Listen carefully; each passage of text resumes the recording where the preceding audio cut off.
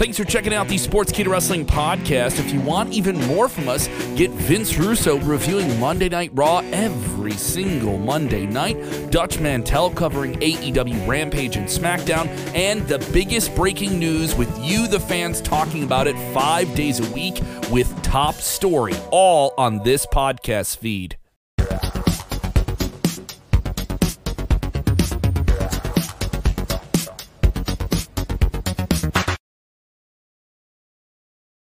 What is going on, everybody? Dr. Chris Featherstone here for yet another episode of Unscripted. Listen, it's Tuesday night. You know what that means. I have some of the biggest, the baddest, the best wrestlers of today and yesteryear, and tonight's no different. So I was watching as I say this all the time, and I love documentaries, especially pro wrestling documentaries, and I'm a huge fan of the Dark Side series, Dark Side of the Ring. And last week, I was watching the Dark Side episode, and I saw my good friend Bill Apter on there, and we were talking about that. We were talking about the Magontier episode with my friend and drafted co-host Bill Apter of the show. And so I saw, I saw some previews for the upcoming one, which were the Grams. And I saw this guy on the previews, Brian Blair. I said, "Oh man, let me text him. let me send him a text. I would love him for him to come to the show." So this has become kind of like the Dark Side of the Ring post show edition of the series that has been going on for the past few weeks. So I'm a huge fan of the Dark Side series, and I'm a huge fan of this guy too. WWE Tag Team Legend B. Brian Blair, and of course, my good friend Bill Apter. How are you today? My good friend Brian Blair and Dr. Chris. Wow. Brian Blair, just saw you recently at the Tommy Fierro's show in New Jersey. That's sure did, Bill. I got a great picture with us, with you, Leilani, and Wendy, and it was a great show. It was great to see you, and I never realized, Chris, I don't know if you know this, my dear friend, but Bill Apter is quite the singer. Well, thank you. I do. Yes. He can definitely carry a tune. I'm a Barry Manilow guy. What's that? Yeah, you know, it may not be the stuff that rocks my boat, but I thought your voice was unbelievable. Well, I appreciate. I grew up on the crooners, Brian. That was my. I don't even know what that is, brother. Well, Andy Williams, Steve Lawrence, Frank Sinatra, Tony Bennett, the easy listening. The Rat Pack. I know the Rat Packs. Yes. Sammy D. Jr., you know. I only do Jerry. I don't do Dean. Yes, indeed. Good stuff, man. So, Brian, man, we're going to pick your brain a little bit before we get to the live questions regarding the Graham family episode of Dark Side of the Ring. Really unfortunate. And I was familiar with the story before watching it, as far as both of the Grahams, and then Steven, Mike's son, Eddie's grandson, also taking his life as well. You got it really emotional during the episode, understandably so. What was just some emotions that you were going through while being asked the questions and having to recall those moments of those really tragic deaths of the Grahams? Well, the biggest things, Chris, that probably went through my mind was, how much do I say? How much do I not say? I know Nicole's watching this. I love Nicole like a sister. She's just a wonderful, wonderful girl. You got to see her. What you see is what she is. She's just a beautiful, humble young lady. And I started thinking about, well, you know, do I want to say this? No, God, you know, maybe for not in the public. So those were the hardest challenges, Chris, because I was around Eddie so much, just so much. I mean, he was like the combination of a second father, big brother figure, and also he was the sensei. He was the greatest teacher. Between him and Buddy Colt and Jack Briscoe, I mean, how do you get better teachers? I mean, they were and Dusty would teach you the flair. And I mean, God, the crew that we had in Florida were just mega stars, people that I looked up to that were amazing. And Bill knows them, you know, I was there for quite. I was there yes, for so much of it. I really was, and that whole era of professional wrestling back then in that Florida territory, and the legitimacy that Gordon Soley, as the broadcaster, brought to that program, where it was just undeniably a great sports based program. It was fabulous. Yeah. One of the stories that they didn't tell on there, and I'm pretty sure I mentioned it. I mean, it was a very emotional day. Um, but Ravishing Rick Rude and I did an angle, and we popped that territory. I remember. Big time. I mean, big time. Every place. I was getting ready to go to Fort Myers, and I still feel bad about this to this day.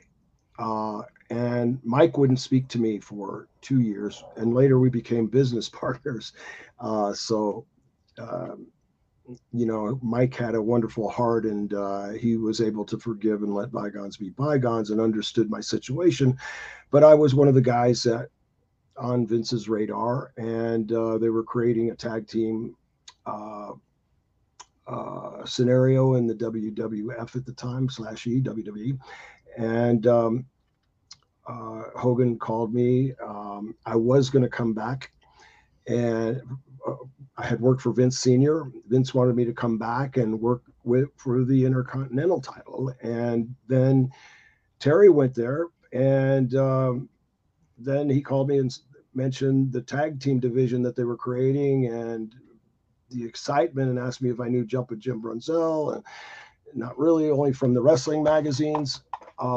And so anyway, you know, thank God for Bill Apter and George Napolitano. I was really into the wrestling magazine, so I only knew Brunzell, Chris, from those guys. Mm-hmm. And they put him in a beautiful light, so I thought, wow, he'd be a great partner. And we met. Well, anyway, before I went up there, I was supposed to be in Fort Myers, and I had a flat tire. I still could have been there in time for the show. I wasn't on till last. Well, I go to the payphone. We didn't have cell phones then, and we all had the numbers for every building. So I called the building. I said, "Can you please get Mr. Mike Graham to call this phone right here?" And all the payphones had the numbers on them. So I sit there and wait. But 2-3 minutes later, the phone rings. Mike, hey, it's Brian.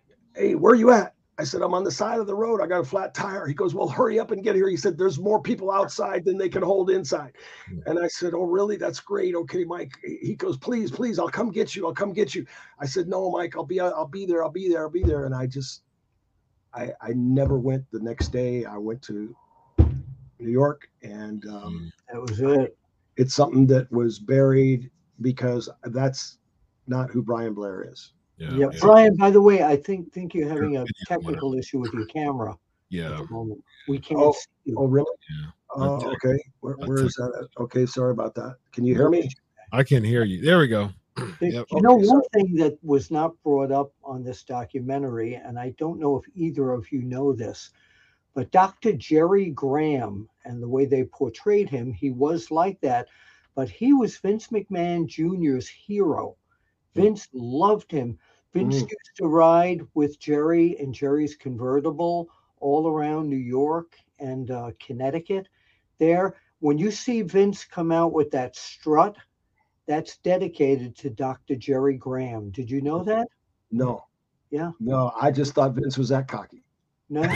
that was Dr. Jerry Graham. And when his mother died, he drove around with her in the trunk for several days. Yeah, wow. Mr. Weston, the publisher of the magazine that I worked for back then, was very close with him, and he told me that story. But Eddie was just, I remember doing an interview with Dusty on the WWE network on a pilot show, and I said, for the WWE fans that are out there who don't know who Eddie Graham is, he says, Eddie Graham was a visionary. He was an absolute genius. He was the director. He was the producer, and it all came naturally to him.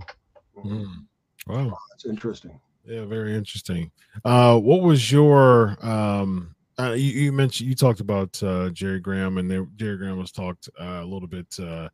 Jim Cornette, I believe, talked about the draping his deceased mother over his shoulder from the gurney. What was your interactions with Jerry Graham, Brian? Chris, I never knew Jerry, only from, again, from the wrestling magazines. Right. That's how we all communicated back then. We'd pick up Pro Wrestling Illustrated, or there's a few. Well, back then it was actually Wrestling Review when Mr. Wrestling Review. Had the Graham on the cover. Wasn't there 3 or 4, Bill? Yeah. Yeah. So we'd pick up the magazines. That's why I call them there was a few choices, and usually that we'd get I'd want to read the one with the bloodiest cover. But they were sold. Yeah, they did. How'd you form a relationship with Eddie? I came from a very tough background. Most people would never understand it. I was born in Gary, Indiana. All my friends were black, just about. I had a white friend, Billy Kempinski, a Polish guy. I grew up tough, very tough. My parents were divorced when I was young, 13. I've been working since I was 12. I have not stopped since I was 12 years old. And I wouldn't stop. I'll never stop working. But anyway, I don't work because I have to. I work now because I desire to. And it was like bred in me to be the best I could always be. I never wanted to be poor. Never, ever, ever did I ever want to be poor. I didn't want to be fighting every day of my life. Although I saw wrestling on television and Gordon Soley on WTOG Channel 44, and I started watching, and then Jack Briscoe just really captivated me because he was a good guy. And I've always had that good guy heart. Superman was my hero, but along with many others, but other people that had Superman as their hero. But Jack Briscoe was like the Superman of wrestling. He was the Clark Kent, I should say. He was a nice guy. He could wrestle his fanny off. He was an NCAA champion. You just broke Superman kayfabe by giving his identity. Okay. Sorry. Anyway, Bill. Okay, but that captivated me, and I had to pay the price. I went into the dungeon with Hiro Matsuda. I met Buddy Colt. God bless Buddy Colt, was a wonderful person. He was in my family, my mom and my siblings. We'd move from apartment to apartment to apartment, and we wound up in an apartment where Buddy Colt was at, and then also I started excelling in high school sports, middle school sports. I won the first ever Hillsborough County junior high school is what they called it then, junior high school wrestling tournament. I beat a guy that was at that time, gosh darn, I don't know why that's happening. Anyway, I beat a guy that was about 6'6". I have no idea why that's happening. Anyway, he was probably 240 pounds. Oh. 240 pounds. 6'6", 240 pounds of twisted steel and sex appeal. And Bill Apter stretched him in Canada. I did. Actually, Eddie Graham and Jack Briscoe, two names. Jack Briscoe was one of my heroes, but Eddie Graham, the night Dusty Rhodes was going to win the NWA World Championship, I had been tipped off by several people, but I knew not to talk about it.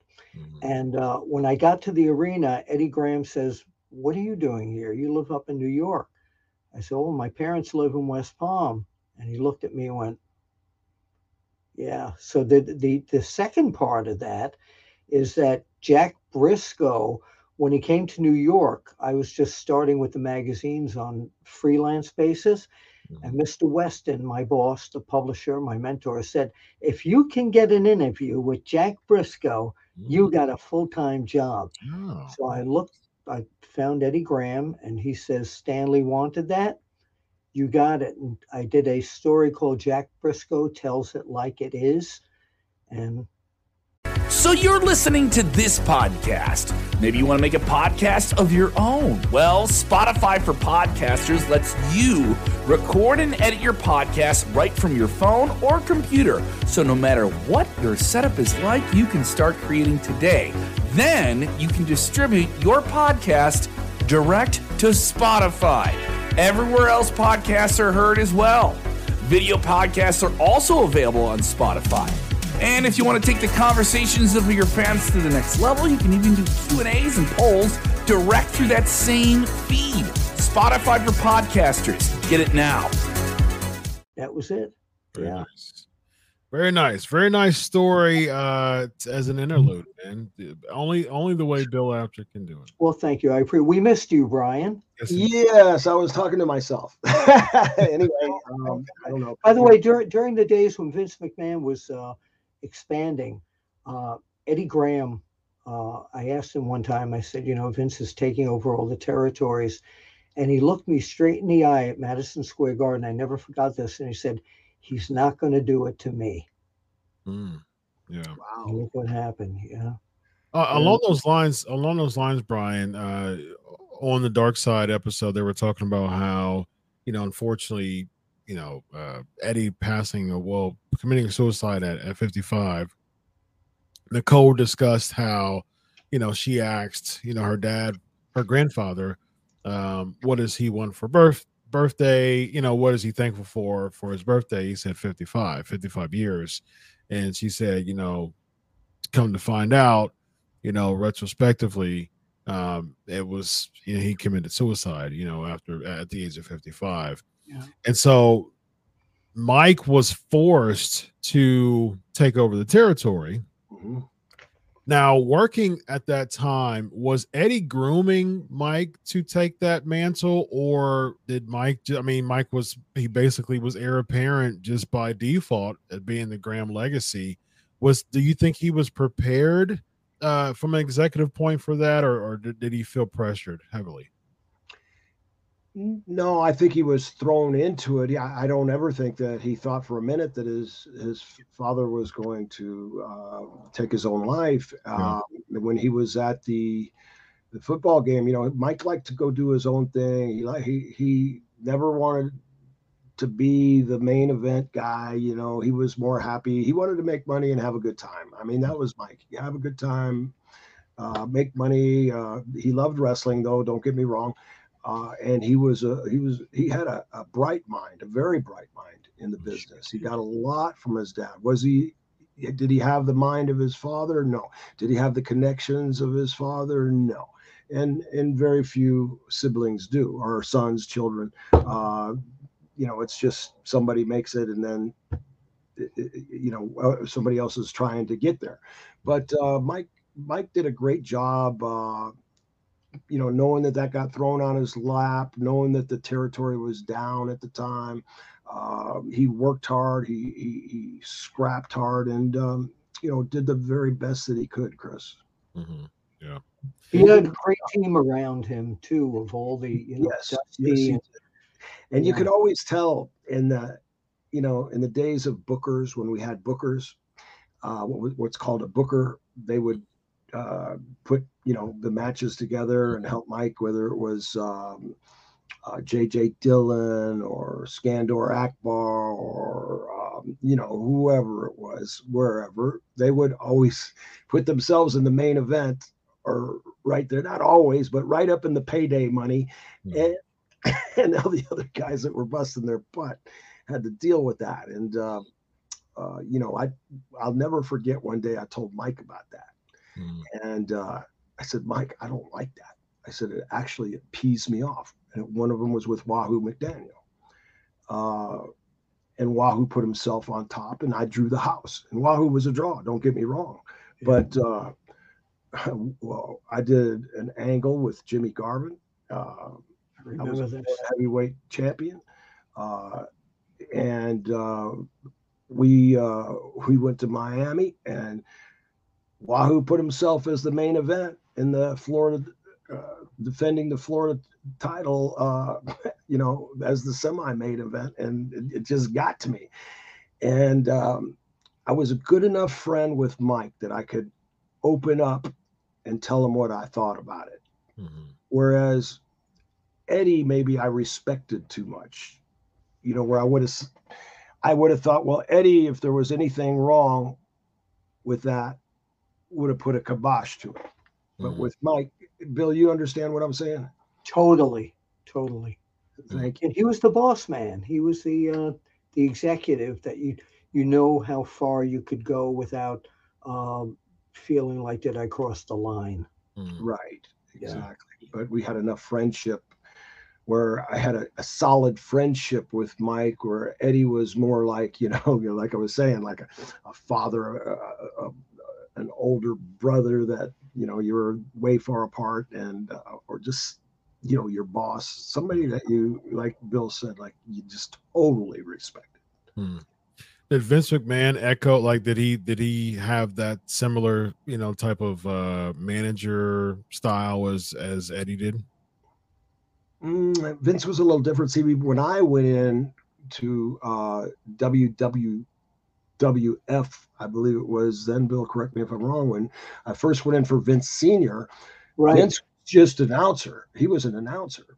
And he wasn't the boss. Vince Sr. was the boss. Right. Yeah. And he was a wonderful man, easy to talk to, made everybody feel relaxed. Classy man. And I watched Vince I remember when Senior was sick, I remember seeing Vince pushing him in the wheelchair, and talking about different things. Then when I came back, I was always with Hulkster. Terry's one of my best friends to this day. And so I'd always, since Terry was the biggest star in WWF, I would always be with Vince, whether it was the Learjets, the limousines. We were, I was by Terry's side, and Terry knew that I had his back all the time, and he didn't have to worry. And Vince accepted me like that, and he watched me even, and he was really happy that I was back. But, obviously, I didn't look at him the same as Eddie Graham, although I always looked at Vince with respect, and that he was the boss, always. One of the Graham things about the Graham legacy with the Grahams that weren't really part of the Graham family, and I still to this day don't know whatever happened to Crazy Luke Graham. He was such a big star up in the New York area, and once he left, that was it. No one ever heard from him again. Was there any kind of relationship with him and Dr. Jerry, or well, he was just part of the lineage of the Graham family back then. But I have no idea. If anybody knows what happened to him, please let us know. Interesting. All right, so let's dive into these questions for the next 5 minutes. Let's do a little 5-minute lightning round of questions. If you want your question on the screen, do a super chat. Otherwise, I'll just throw some questions out to Brian. We'll start off by can I have the B. Brian Blair UWF cookie? Yeah, there you go. Some Herb Abrams. Oh my goodness, what a name to bring up at this point. Yeah, who also had a dark side episode about him. So. I'm gonna make you champion. You're gonna be a champ, Brian. Electricity, yes indeed. I've got things from Cracker Jack's boxes, and from all kinds of things, but unfortunately, it's too hard to keep the cookies and the ice cream for too many years. Yes, indeed. Yes, indeed. Let's see here. We have who do you have on your Mount Rushmore of tag teams, with 2 teams from the Golden Era and 2 teams from the Attitude Era? Oh, I never really thought about that. There'd be that's a great question. And honestly, after just watching Dark Side of the Ring and being on the show right now, I don't feel like opening up my mind to think of that question because it's just that good. Yeah. All right. Do you have any good Sheiky baby stories in honor of the? Probably too many. God bless Can you do Cosmo. an Iron Sheik? Pardon me? Can you do an Iron Sheik imitation? Uh, no, not right now. I don't know. I do them all the time, but I don't know. I'm kind of honestly, guys, I'm still a little emotional about watching that show. It just kind of really is tugging at me right now. And Yeah. the whole Graham family were such good friends of mine. It's just hard to believe. I watched that and we filmed that a year ago. Oh, it's been that long? A year Yes. ago? Oh, wow. Yeah, interesting. So on those lines, Brian, let's just do a segue before I get into any questions, man. Just have the floor to share with people who are contemplating suicide. Just share any type of thoughts that you have to someone who's watching this now who may have some suicidal ideation or just be very desperate or depressed or very into a really low state. What can you tell that person watching this right now? Well, I'm glad you asked that question, Chris, because if you're that far down, if you're listening to this show, I mean, the only place to go is up. Um, and whether you know this or not, there's a lot of people that love you. I mean, there's more people that love you that never met you. I'm the kind of person, I truly, truly love people. I don't care what their political persuasion is. I don't care what sex, what you like. I don't care. I love people, and I always want to look at somebody and I want to see good in that person. Yep. And right now we have too much evil in this world. And we have to start looking at the good in people. We can't be identifying people according to what they like, do, say. We just have to start getting along. And people that are down, it's like Nicole said. We have. And I live in Hillsborough County, and we have a couple different places you can call. And I know wherever you're at, there are places that you can call and you can get some help. I mean, call me. Gosh darn. I mean, I just. I mean, there's churches, there's synagogues, there's places that you can go to and get the answers that you're looking for. Obviously, you're looking for some answers because you feel down, you feel hopeless, you feel like I lost all my money, my wife left me, my dog got hit by a car. Everything's gone wrong in my life. What do I have to live for? Well, you know what? You have a lot to live for because you have no idea who you can help. And when you help people, you help yourself. I have learned that since I was a little boy. The more you help others, the more you help yourself. You don't get an instant reward. There's not a big plate of money standing there, but it's something that's unexplainable. It's inside of you. And, God knows I love him. And someday I feel like I'm going to answer to a higher calling. And I know when I do that, I've had plenty of sins. I've done some things that I'm not really proud of in my life, but I've never hurt anybody intentionally other than fights and stuff. But I mean, I've never tried to, fighting back and protecting myself. I've never gone out and tried to be a bad guy. I mean, I've always tried to be the good guy. I mean, there's hope. There's always hope. There's always a bright side. It's like the guy that said, man, these shoes are so tight, I can't stand them. I don't like the way they look. They hurt my feet. But he looked over and saw a guy with no feet. And then he realized at least he had feet. He had something underneath him to cushion him from the stones and the thistles. So anyway, there's always hope. There's always something positive, and there's always a number where whatever community you are in, there's always a phone number, a suicide hotline, a helpline in every community. Just about every community there is a helpline. And I would say, please do that. Don't end your life because you have no idea of the people that you hurt. Yeah. I agree 100%. Yeah.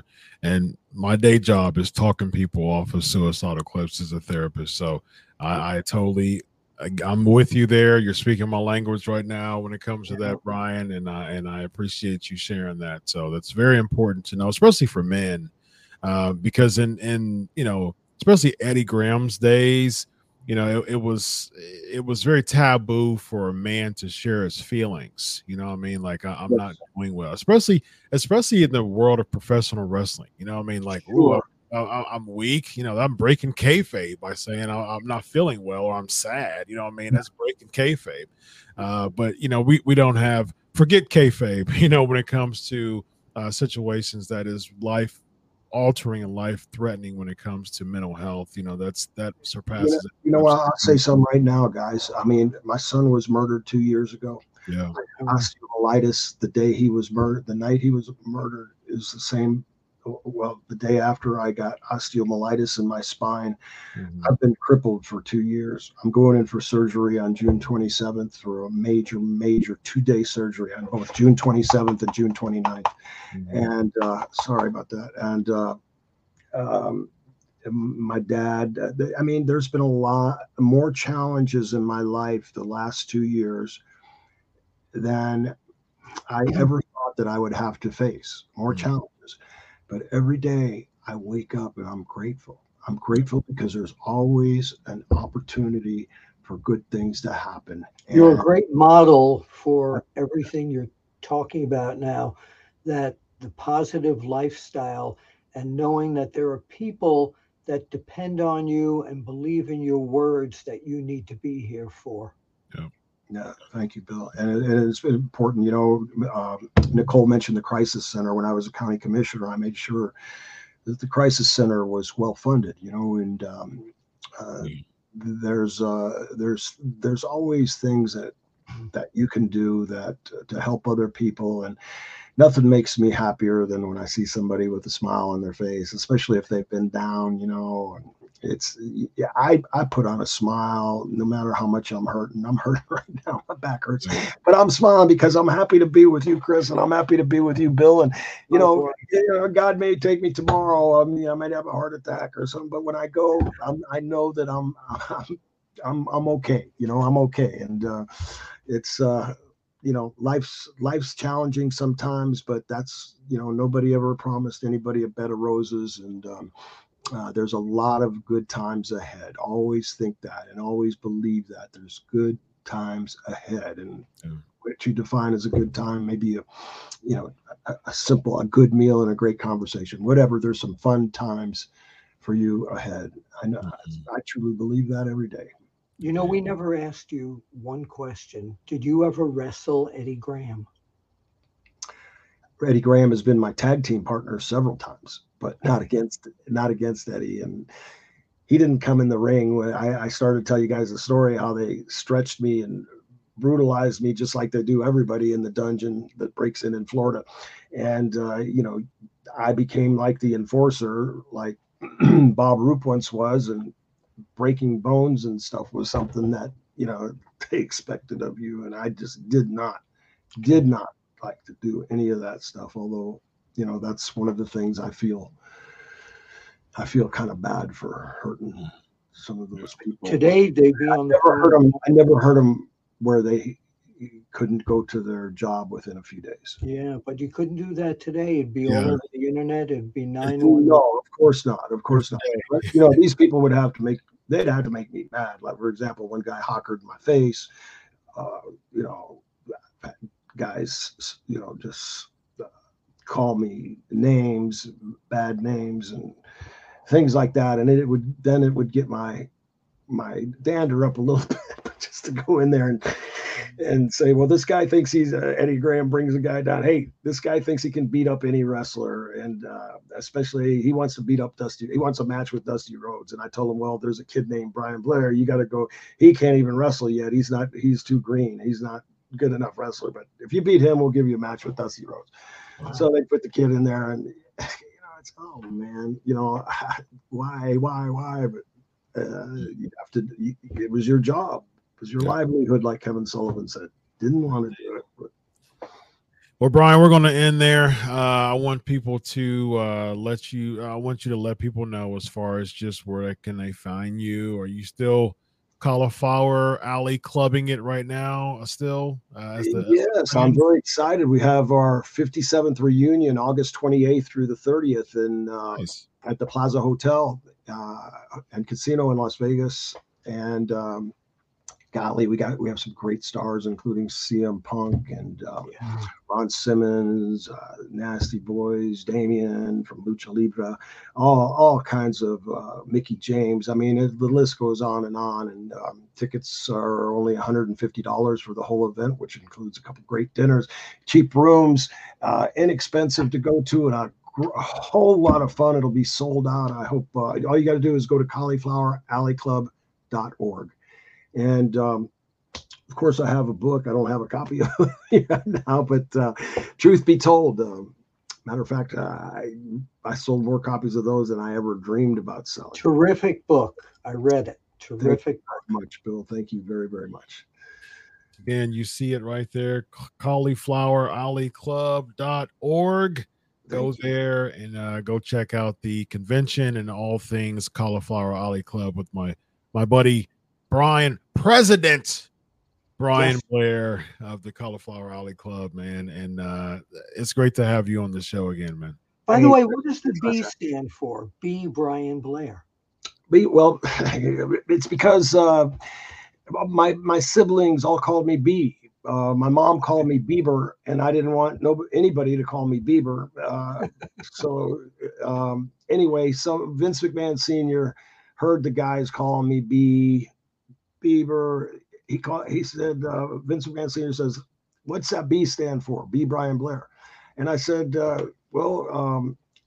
sir, it's my nickname, blah, blah, blah, blah. And he goes, I got a phone book here, and I was just looking. I don't see one B. Brian Blair in here. There's a couple Brian Blairs. There's a lot of Brian Blairs, but you're going to be B. Brian Blair. So that's great. Said, okay. That's great. Yeah. Perfect tie-in for the Killer Bees. So it worked. Yes. Ladies and gentlemen, we got B. Brian Blair on the screen. We got Bill Apter. We got a couple B's. We got Brian and Bill. And just me, the C guy. Well, that comes right after B. Indeed. That would be me. Right, Bill? Brian Blair, Bill Apter, Dr. Chris. This is UnSKripted. Have a good night, everybody. So long. Bye-bye. Thank you.